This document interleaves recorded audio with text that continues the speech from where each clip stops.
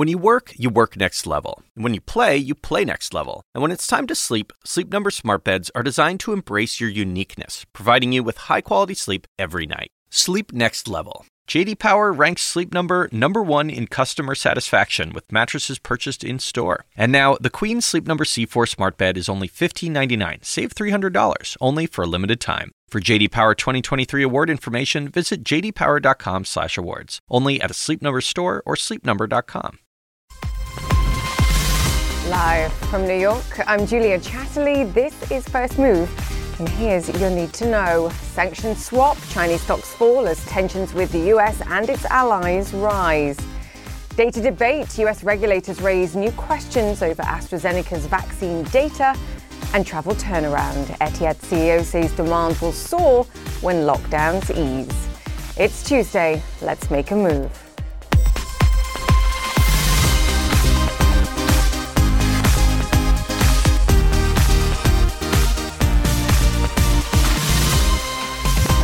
Welcome to First Move once again. It's good to be with you as always. It's a day where America is once again in mourning, following another senseless mass shooting, the seventh mass shooting, in fact, in 7 days.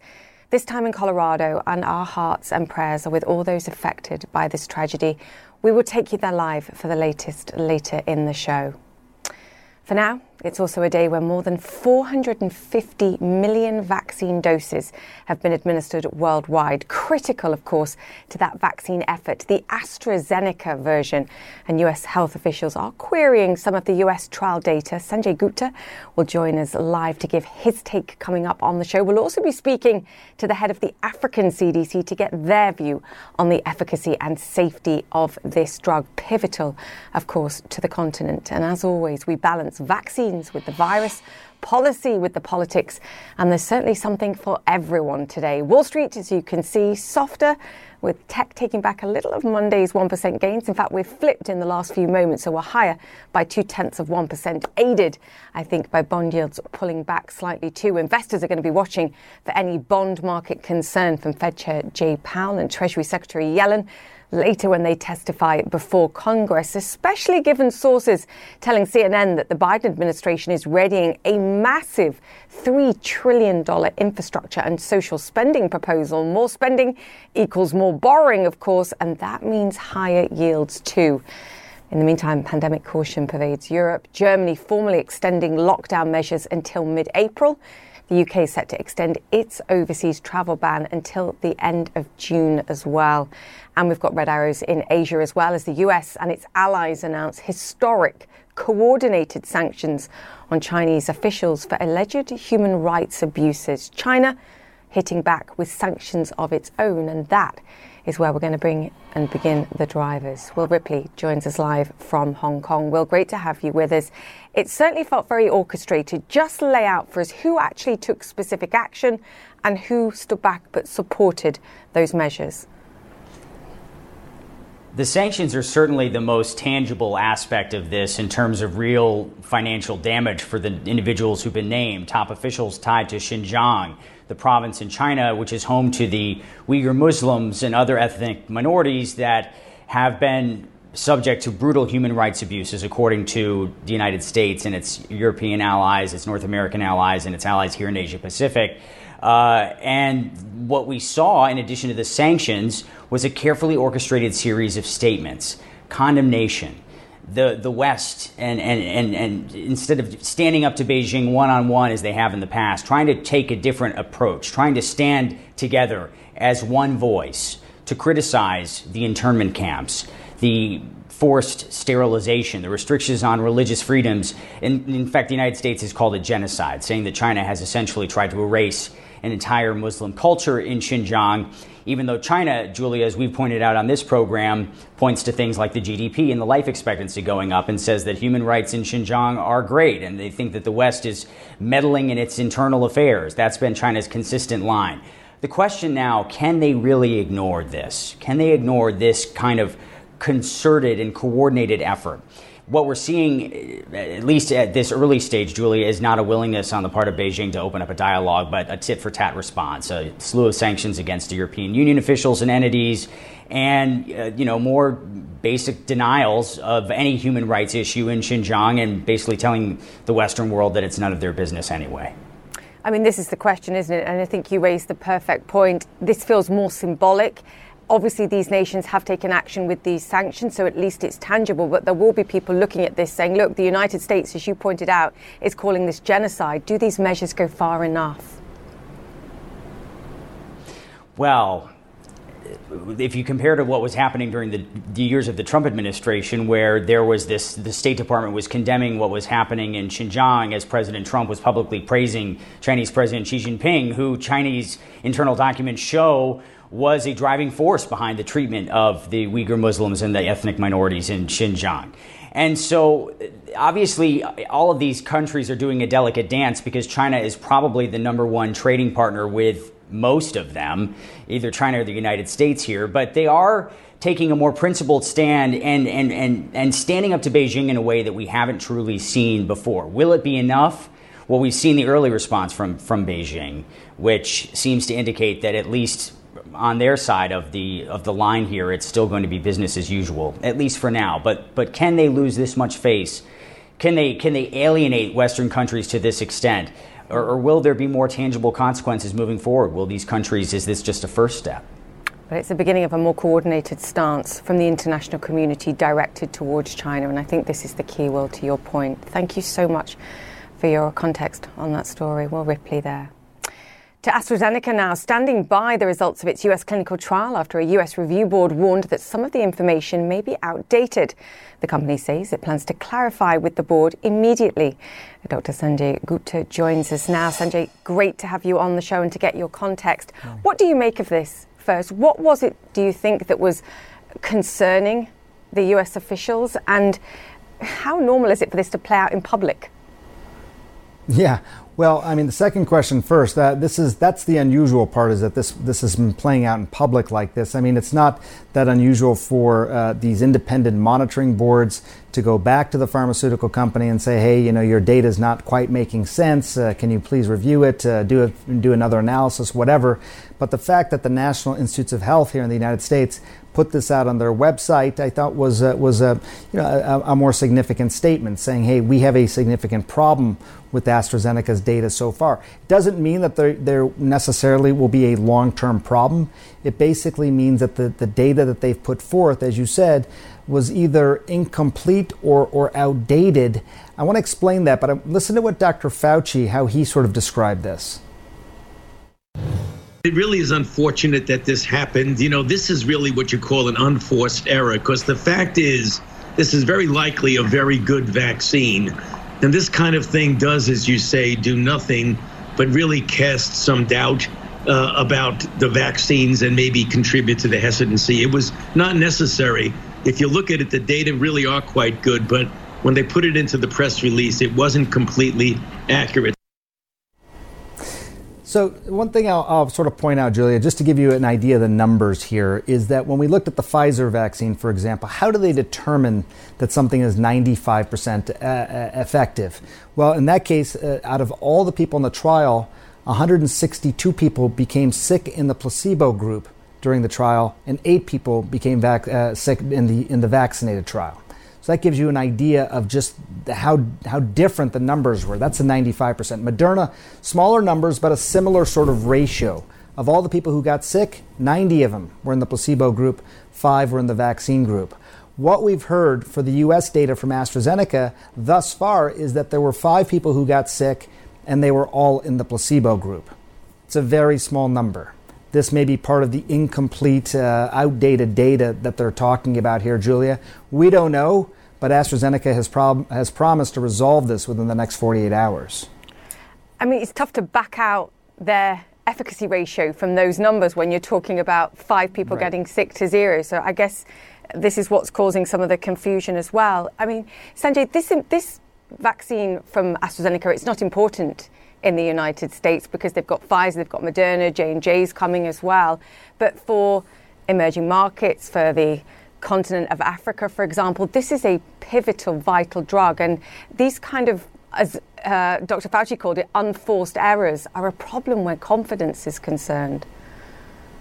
Yeah, I totally agree. Julia, it would be naive to suggest that even if, this whole situation that we're talking about here gets resolved, there hasn't been some taint on the overall confidence in this vaccine. And that's unfortunate because there's a lot of vaccine hesitancy around the world. And when we look at COVAX, which is, designed to really provide access to vaccines for low and middle income countries, AstraZeneca is a big part of that. I think close to 20% of COVAX's vaccines were supposed to come from AstraZeneca. Again, I don't want to suggest that there will be a longer term problem here, but what people have heard about the vaccine trial from AstraZeneca, it was paused in the United States and in the UK for some time. There was this question about clotting, which subsequently was found to have no association with the vaccine. And now this question about data. That's the sort of information that people are hearing here in the United States and around the world. So they need to resolve this, and they need to be definitive about this. As you point out, 5 people becoming ill in the placebo group versus none in the vaccinated group. I don't think you need to be a statistics major to sort of figure out that doesn't seem to be statistically significant. How do you get to the point where you can actually give people that confidence? I think they can. Possibly, as Dr. Fauci said, he still believes this is a good vaccine, but this is critically important for the world. Yeah, it's critically important. Confidence, critically important. Sanjay, you mentioned the blood clotting concerns that have now had a line drawn beneath them. Can I just get your sense when we're vaccinating this many people, when you see occurrences of something like blood clots? And obviously AstraZeneca came out and said, look, the occurrences were actually less than would ordinarily happen in a population, vaccine aside. How confident are we, just to set that issue specifically aside? Can we get your wisdom on that too, please? Yeah, I mean, I think that this is one of those situations where in the midst of a significant vaccine rollout, everyone's antenna is really raised to try and find any kind of potential side effect. And frankly, I think that may be a good thing. I mean, we want to find any kind of safety concerns early on. But as a result of that, you end up finding things that oftentimes have no relationship to the vaccine itself. Within a population of people, a large population, there are sorts of different medical problems that just emerge even if we weren't in the middle of a pandemic, even if there wasn't a vaccine rollout. And one of them is spontaneous clotting problems. So there's sort of what they call a baseline rate of some of these things. And just as you correctly pointed out, the baseline rate for clotting problems was either close to or even a little bit lower among the vaccinated group than the background population. It's to say that these clotting problems would have been happening otherwise. Now, that's the final sort of assessment of the European Medicine Association and the World Health Organization. So I think that that's really a red herring. But, Julia, the thing is that, people hear, okay, well, I got Pfizer, I got Moderna, there's J&J. AstraZeneca sounds like there's been too many sort of questionable things that I've heard about it. Not that they're of merit, but I think that when we look into the psyche of how people make decisions, it definitely does play a role. Yeah, it does. Sanjay, great to get your perspective, though, and your wisdom on this. Thank you for your time, as always. Thank you. Sanjay Gupta there. All right, let me bring you up to speed with some of the other stories making headlines around the world. America, as I mentioned, in mourning once again after another mass shooting. 10 people lost their lives after a gunman opened fire inside a Colorado grocery store on Monday. The victims include a police officer who had 7 children. This is America's 7th mass shooting in just the past week. A suspect is in custody, but still no word on a motive, as CNN's Dan Simon reports. 10 people are dead after a gunman opened fire inside this Boulder, Colorado supermarket Monday. One right down there. Oh my God. Guys, we got people down inside King Supers. Look, there's... Witnesses recall hearing several loud bangs before customers frantically ran for the exits. This feels like the safest spot in America, and I just nearly got killed for getting a soda, and a bag of chips. Police quickly arrived at the scene. The shooter was still inside the store, firing a rifle. 136, still multiple shots being fired at us. Start pushing slow, but be advised, we do not know where he is. He is armed with a rifle. Our officers shot back and returned fire. They're just like bang, bang, bang, bang, bang, and I immediately sprinted over to her and was like, hey, we gotta get out of here, and pushed open the emergency door, and I told her to run. Law enforcement immediately worked to secure the building. This is the Boulder Police Department. The entire building is surrounded. I need you to surrender now. Eventually ramming into the building and forcing their way in. My son-in-law walked into the pharmacy for him to get a COVID-19 shot, and the shooter came in, shot the woman in front of them. They hid, ran upstairs or hiding in a coat closet for the last hour. Half a dozen cops came in through the roof, got him, and then told them, stay quiet, and they're okay. This is not okay with me. And this is put in a big pitch for gun control. And this is, when it's your family. 51-year-old Boulder police officer Eric Talley was among the victims. Officer Talley responded to the scene, was the first on the scene, and he was fatally shot. The suspect was wounded and is currently in police custody. The district attorney vows justice will be served for the 9 victims and Officer Talley. And his life was cut far too short as he responded to the shooting that was taking place at King Soopers. These were people who going about their day, doing their food shopping, and their lives were cut abruptly and tragically short by the shooter, who is now in custody. I promise the victims and the people of the state of Colorado that we will secure justice and do everything we must do to get justice in this case. And Dan Simon joins us now live from Boulder, Colorado. Dan, good to have you with us. What are people saying to you, Dan, and what have they said to you since the tragic events? Because the additional heartbreak and tragedy of this is that people in Colorado, no stranger to this kind of senseless, devastating tragedy. Well, hi, Julia. Just so much shock and sadness, and I think people are still coming to grips with what took place yesterday. There have been several mass shootings over the years in Colorado. You have Columbine, Aurora, and now you have Boulder, and people are just processing that there's been another mass shooting again in the state of Colorado. Now, I can tell you that police just removed the crime scene tape behind me, so you are seeing traffic here once again, but all of this area where this grocery store is still largely roped off. Now, a lot of questions, of course, today, Julia, mainly what caused the shooter to go inside that grocery store and start shooting at people seemingly at random. At this point, police have not disclosed the name of the suspect, and they haven't talked about any operating theories as to why he did what he did. We do know that a news conference is scheduled later this morning here in Boulder, where we hope to learn more information about the suspect and the victims. Julia? Yeah, hearts with everybody there. Dan, thank you for joining us. Dan Simon in Colorado there. Thank you. All right, voting is underway in Israel's 4th election in just 2 years. There are 120 seats up for grabs, with the magic number being 61. Early polling puts Prime Minister Benjamin Netanyahu on top, but there's no guarantee he'll be able to form a majority government. All right, still to come here on First Move, the head of Africa's CDC discusses the continent's vaccine rollout and AstraZeneca's pivotal role. Stay with us, that's coming up.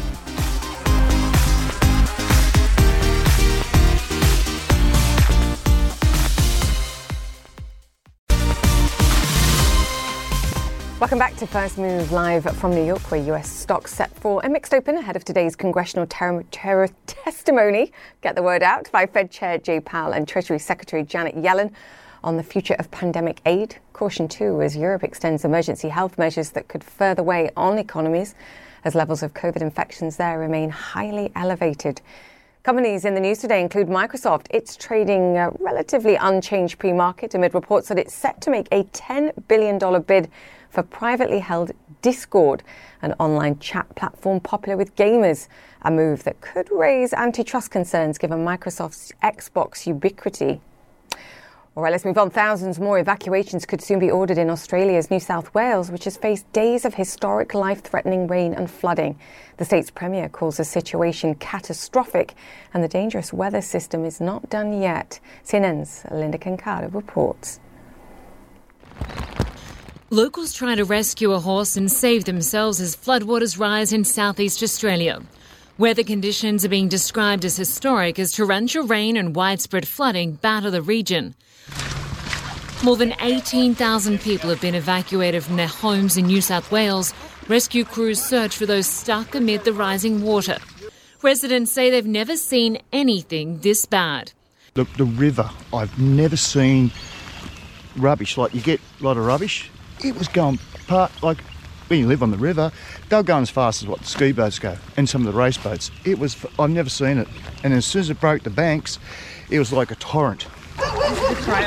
About 20 dogs were rescued from floodwaters in Sydney after the owners had to leave them behind while they escaped to safety. It's being called a once-in-a-100-year flooding event. CNN weather experts say it's part of a La Nina pattern. Satellite images show the weather that unleashed heavy rain Monday. Parts of New South Wales receiving about half a year's worth of rain in just 96 hours, causing several dams to either reach capacity or come very close to it. Australia's government declared a natural disaster for the state. I've been a flood forecaster in the Bureau for 20 years, and this is probably the worst flooding that I've experienced and I've had to forecast. Unfortunately, the horse didn't make it.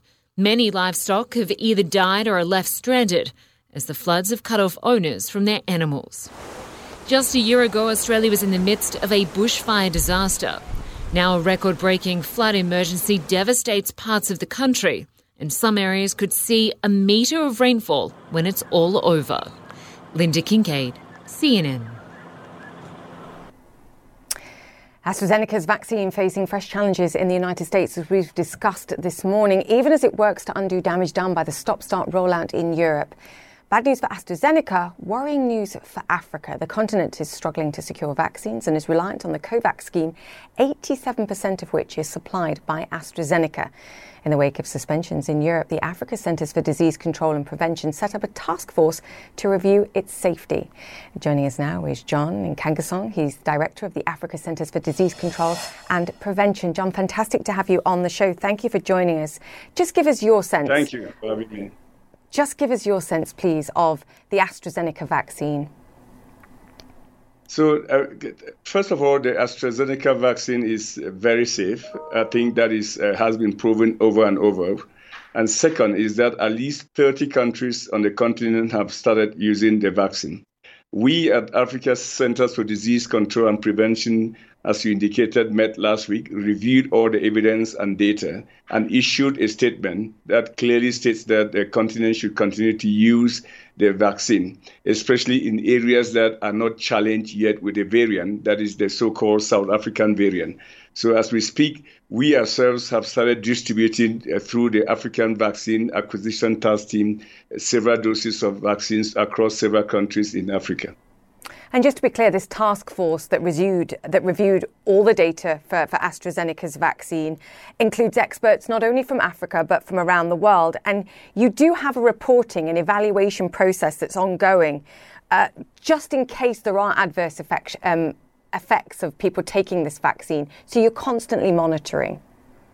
We're constantly monitoring that. Let me just say also that the task force included last week about 260 people across the continent, as well as from Europe, including the European Medicine Agency, that we review systematically every evidence that could or possibly point to that direction of any adverse effects on the AstraZeneca vaccine. And we concluded that the vaccine was very safe. I mean, let me put it this way. COVID has killed about 2.6 million people in the world, and no vaccine. And I repeat, no vaccine has killed anybody. So I think we should continue to rely on the public health agencies like the World Health Organization, Africa CDC, for recommendation and guidance on the appropriate use of these vaccines. So the message from the African CDC is it is safe and we're carrying on distributing it and vaccinating people as fast as we can. Absolutely. We are the AstraZeneca vaccine represents the backbone for now for our vaccination efforts on the continent. And we are monitoring that closely, as we'll do for all vaccines. The Johnson & Johnson vaccines will be coming down the pipeline. But as we speak, we have a system in place that is tracking everyone who is receiving the vaccine in the spirit of surveillance, that is monitoring people that have received the vaccines and documenting any potential side effects. And the continent has a huge job You want to achieve vaccinating 60% of the continent over the next 2 years. That involves vaccinating 750 million people. 20% of your vaccines, as I mentioned in the introduction, coming from COVAX. How and what are you doing about acquiring the remaining vaccines that are needed? So thank you for that very important question. When we started earlier on last year, we presented a strategy to the Bureau of the Head of States, chaired at that time by President Cyril Ramaphosa of the African Union. And we agreed that at least 60% of the continent should be vaccinated in order to create what we call the community immunity or herd immunity. The United States is aiming at more than that, about 80%. Europe is aiming at a little bit 80% or 70%. China plans to vaccinate about 80% of its population by September. So I think the 60% or at least 60% threshold is very reasonable. And it is a threshold that we believe should enable us to get rid of COVID if we really want to win the battle against this pandemic. Now, COVAX has assured us that they will supply us with at least 20% of the vaccines. That percentage might increase to 30%. So now we have a short gap of about 30%. And that is where we created the African Vaccine Task Team, which is striving to complete that gap. And we are calling for a partnership with Friends of Africa to rally around this very important strategic direction for the continent, given to us by our head of states to achieve that 60% threshold, which we believe that must be achieved in order to win the battle against the COVID-19. But without more help, it's going to take far longer than 2 years. And that's the reality. That's the reality. But if we truly, from the perspective of health security, economic security of the continent, we must strive to vaccinate at least 60% of our people by 2022. That is absolutely not that. Otherwise, we risk moving into an endemic situation where this virus will just seed itself into the community and we begin to deal with it as we're currently tackling HIV/AIDS, tuberculosis, and malaria. It is in no one's interest for COVID-19 to become endemic in Africa, because a threat in Africa would definitely be a threat all over the world. A continent of 1.2 billion people, 55 member states cannot afford to see COVID-19 seed itself into the continent. Yeah, it risks variants popping up further. And as you point out, providing support here to Africa helps support the rest of the world too, and we all have to stand together. John, fantastic to have you with us. Come back soon, please, and to keep us updated of progress. The Director of the Africa Centres for Disease Control and Prevention there. Thank you once again. All right, the market opens next. Stay with us.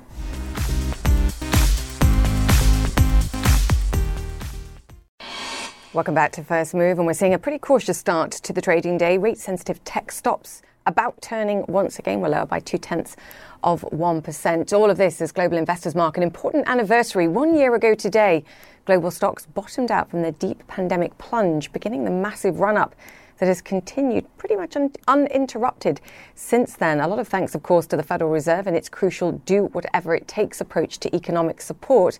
Fed Chair Jay Powell talks about the future of the pandemic aid before Congress later today. And, of course, Congress is spending too. The job so far not yet done, though. Brent and US crude are sharply lower on concerns that stubbornly high COVID caseloads in many parts of the globe will continue to weigh on growth. We are off by just over 4%, as you can see. Now, despite the vaccine rollouts, hopes of overseas travel from continental Europe this summer seem more certain than ever. In the UK, a year to the day since its first national lockdown, it's illegal to take a foreign holiday.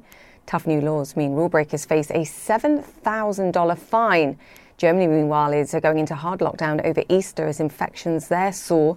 And France, which is in the throes of a third wave, brought in new lockdown measures in 16 areas as of last Friday. All this spells more pain for holiday companies and airlines. We'll hear from Virgin Voyages later in the show. But first, John Defterios has been talking to Etihad, and John joins us now. John, how optimistic are they about a resurgence in travel, at least once these lockdowns come to an end? Well, it's not going to happen overnight, Julia, but a pretty clear idea of where Etihad is going. You know, everybody's marking an anniversary, good or bad, right now. This is a sector, as you know, that lost nearly $120 billion last year. And March 23rd, 2020 is when they had to shut down the fleet for Etihad. And from that point forward, the CEO, Tony Douglas, told me they wanted to set a standard for health protocols, which they think they have done here. There's a severe lockdown still in Abu Dhabi because of the quarantines that they have in place, but they're looking forward to the future. And in fact, he says the next major hurdle is getting a global travel pass here, something that IATA is working on, but it has to include vaccines. And when can you get that rolled out? Let's take a listen to what his strategy is. We're assuming that it will be around for the foreseeable future, and we're assuming that the travelling public will need that level of confidence to the standards of how the cabins are presented, the air filtration, the elimination of touch points, the way in which Etihad was the only airline, and still is in the world, since last August, whereby you need to be 100% PCR tested at both point of origin and point of arrival. This is a country that has very high vaccination rates, some of the highest in the world, as a matter of fact. What do you do in striking the balance for those who don't have access to vaccines, even into 2022, and you want them to travel to avoid inequality? A year ago, let's face it, most of us weren't talking about PCR tests. A year ago, we certainly weren't talking much about vaccines. And now it's pretty much the norm as these things roll out. There will always be countries that will be able to adapt and adopt more quickly. And the challenge will be, as you rightly say, to make sure that inequality doesn't become a handicapping part in getting the world back to normal.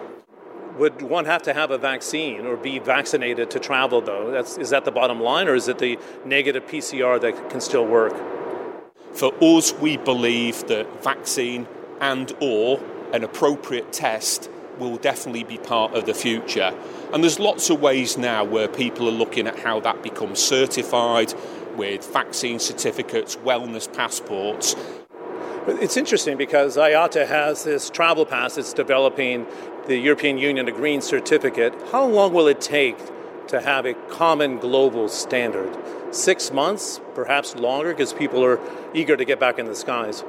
It's our belief that the solution isn't perhaps quite as complicated as one would imagine. But how it gets globally adopted and adapted to is where the time-consuming challenge will be. For sure, it will start in the coming months. It will probably take upwards of a year to roll out, but I do believe it will become part of the new norm. The trick to this now is for global leaders and the political community to align on how this can be rolled out from a solution point of view, particularly vaccines all around the world. Is there pent-up demand right now? What are you seeing in terms of bookings for the summer months? Are people itching to go? Or where does it tie into the fact they need more security, and that's where your wellness program comes into play for Etihad? It's going to go off like a fire hydrant. Hold that thought in your mind. There is so much pent-up demand. Every time a country comes on a green list, even if it's only for a relatively limited period of time, our booking curve goes through the roof. A fire hydrant, John. Now, there is some optimism. Yeah, I thought you'd like that. And also the requirement for sort of political alignment on travel. Good luck with that. But what is he talking about? Give us a timescale. Did he give it to you on a return to the kind of levels of travel that we were seeing pre-pandemic? Yeah, it's interesting. Tony talked about a sliding timescale, Julie. They were hoping for the start of 2023. He said realistically it's mid-2023, depending on those decisions by the government leaders he was making reference to, which I thought was rather interesting. By the way, Etihad, and we see the same sort of tactic here in Dubai, Etihad and Abu Dhabi has pushed forward this HOPE consortium, which is the complete supply chain for vaccines in this wider region, because this is a market of 2 billion consumers, right? If you go to South Asia and to Africa, particularly to the south, Tony Douglas was saying. So if they can get this out and get it pushed in to the marketplace, he said it'll be good for the travel sector, which is still expected to lose $40 billion this year. So very frank response, what it takes to get this travel pass going, making sure you deal with inequality and that PCRs still work, but to get the political backing for this industry that needs that help.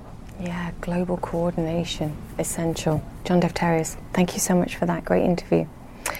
All right, coming up after the break, Virgin Voyages is hoping it's a case of second time lucky after last year's big launch was scrubbed. Well, you're welcome back on board if you've packed a vaccine certificate. Stay with us, that's next.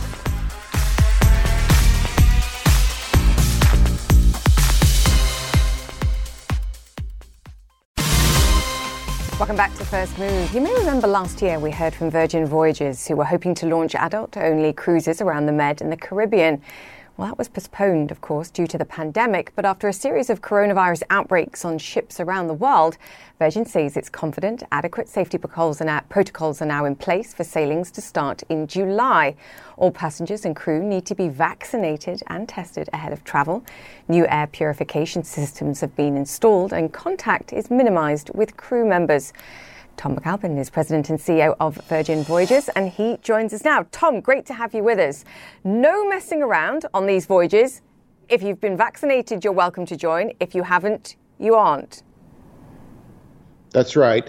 We spent the last year, we're launching a new brand, and we wanted to launch it in a safe environment. So we pushed the pause button, but we spent the last year really studying the virus and developing protocols that we think is the safest way to possibly travel. You mentioned some of them. It's about the cleaning protocols. It's about contactless technology we have. And we've invested in air purification systems, Atmosair, which uses bipolar ionization to clean and kill 100% of the bacteria and viruses that are out there. Of course, we'll be testing and having testing protocols. We have the ability to test before, during, and after the voyage. And I think the game changer is requiring vaccines for all of our sailors and for all of our crew. The combination of those things, really, if you think about it, is a highly controlled environment, and it creates a very, very safe way to travel, perhaps the safest way to travel. So literally no one on board that ship will be without a vaccine?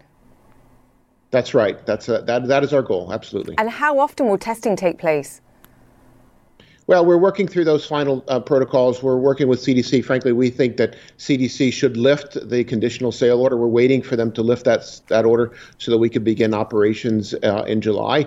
And again, developing all of these protocols creates this very, very safe, or think about it, everybody's tested before you get on board. Well, we may test during, and we will probably test after, requiring a vaccine, and then all of the procedures on board the ship creates a really safe place. And frankly, that's what consumers want. They want to feel safe about traveling. And, we feel that we're confident in doing that because we've developed a product for the adult market. And you heard from the president that all of the adults will be able to have a vaccine readily available to all those who desire by May. So we're hoping to get back to beginning the new normal in July.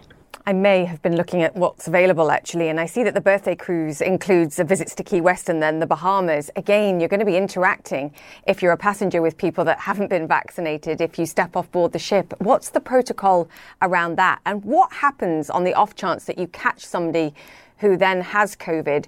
What happens with the rest of the passengers, with quarantine? How are you going to handle that?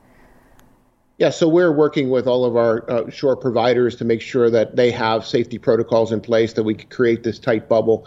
We look at protecting our guests on board. In the unlikely event that there was a case, we have 2 doctors, 3 nurses. We have all the equipment on to be able to handle something like that. But it's kind of like a lifeboat drill, right? You prepare, you go through the lifeboat drill. The likelihood of ever needing that is pretty remote. So we feel pretty confident about the processes and the policies that we put in place. What demand have you seen, Tom? Well, you know what? We've seen March has been spectacular. Bookings are our strongest month so far. I think there's incredible pent-up demand for this industry. Frankly, Americans love the cruise. It enjoys very high satisfaction rates, incredible satisfaction for money, and everybody I spoke to that's gotten a vaccine can't wait to travel. It's the number one thing that people missed in the last year. They miss going on. Sorry, I was just going to ask whether you're having to discount tickets. Is this a cheaper holiday than it was pre-pandemic? Yes, I think of course you're going to see some good prices, but we're about creating a whole new brand.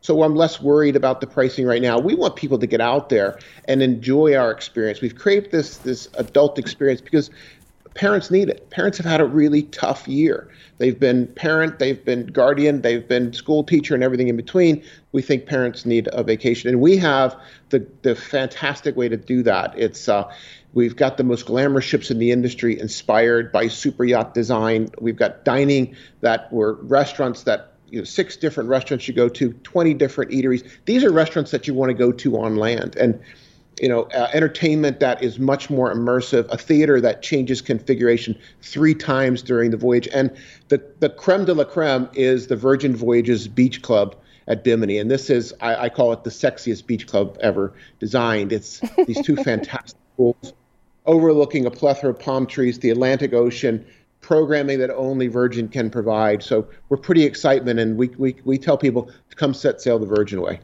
I know, it feels like a different world, quite frankly, the idea of going back on holidays and doing normal things.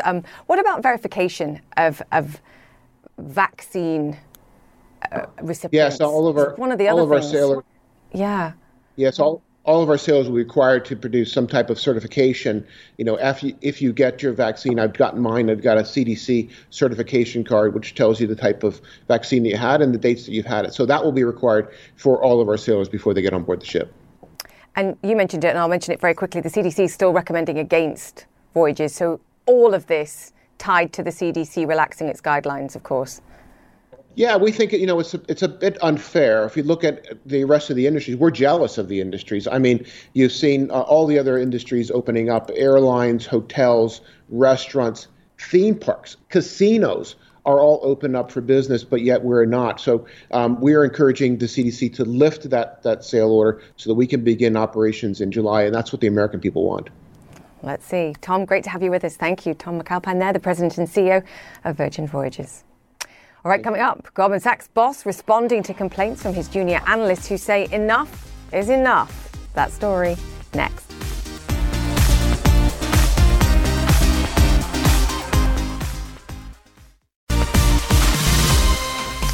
Welcome back to First Move. Saturday's off. That's one of the promises Goldman Sachs' CEO is making in response to junior bankers' complaints that went viral. A group of analysts detailed what they called inhumane conditions in a survey including 95-hour working weeks. Claire Sebastian joins us now with more. Claire, I read this and it also suggests they're going to hire more analysts. Inhumane working conditions, 95-hour work weeks and workplace abuse. Not the best PR advert for hiring new people. Talk us through what more Goldie's had to say. Yeah, so we've had a response now to this, which came out last week, Julia, from Goldman Sachs CEO David Solomon.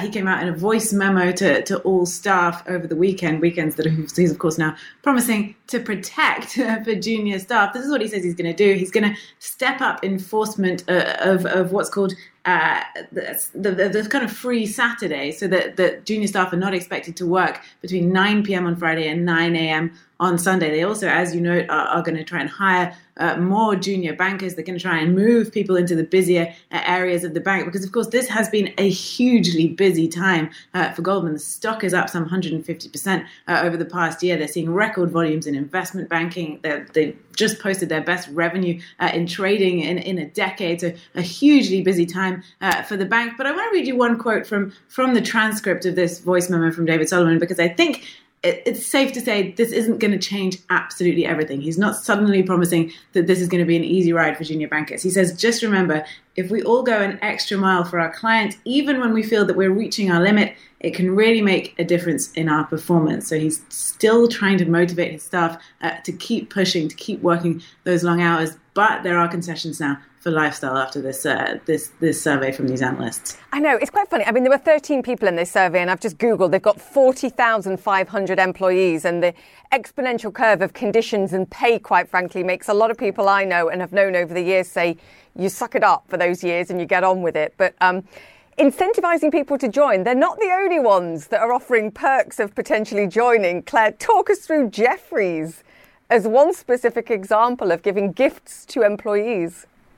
Yeah, there seems to be a bit of momentum now on Wall Street, Julia. I think this is a moment that the pandemic has obviously been very hard on everyone, and working from home, something David Solomon from Goldman Sachs once referred to as an aberration, has sort of compounded matters. Jefferies, a Wall Street firm, has just said that they are offering employees one of several free gifts, one of which is a Peloton bike. The company is saying they will try to make sure that they have time to use it as well. So that is one way of incentivizing people. And we have also heard from Citigroup CEO Jane Fraser saying that she is introducing something called Zoom-free Fridays. We know that Zoom fatigue has been a big problem for people. She's also introducing a company-wide holiday on May 28th so people can reset. She's trying to set an example by taking some vacation herself and trying to stop people from scheduling calls outside normal working hours. So, look, I think there'll be some skepticism among Wall Street veterans. You, as someone who's worked on Wall Street, may feel this too, that this is something we've seen before, a kind of reset in the culture. But certainly this is a moment where it's happening. I no longer work there. There's a reason. Claire, thank you so much for bringing us up to speed with that. And great to have a Peloton. You just need that Saturday off, of course, to actually use it. Yeah. Claire Sebastian, thank you so much for that. All right, that's it for the show. If you've missed any of our interviews today, they will be on my Twitter and my Instagram pages. Search for @JChatterleyCNN. In the meantime, and as always, stay safe. Connect the World with Becky Anderson is next, and I'll see you tomorrow.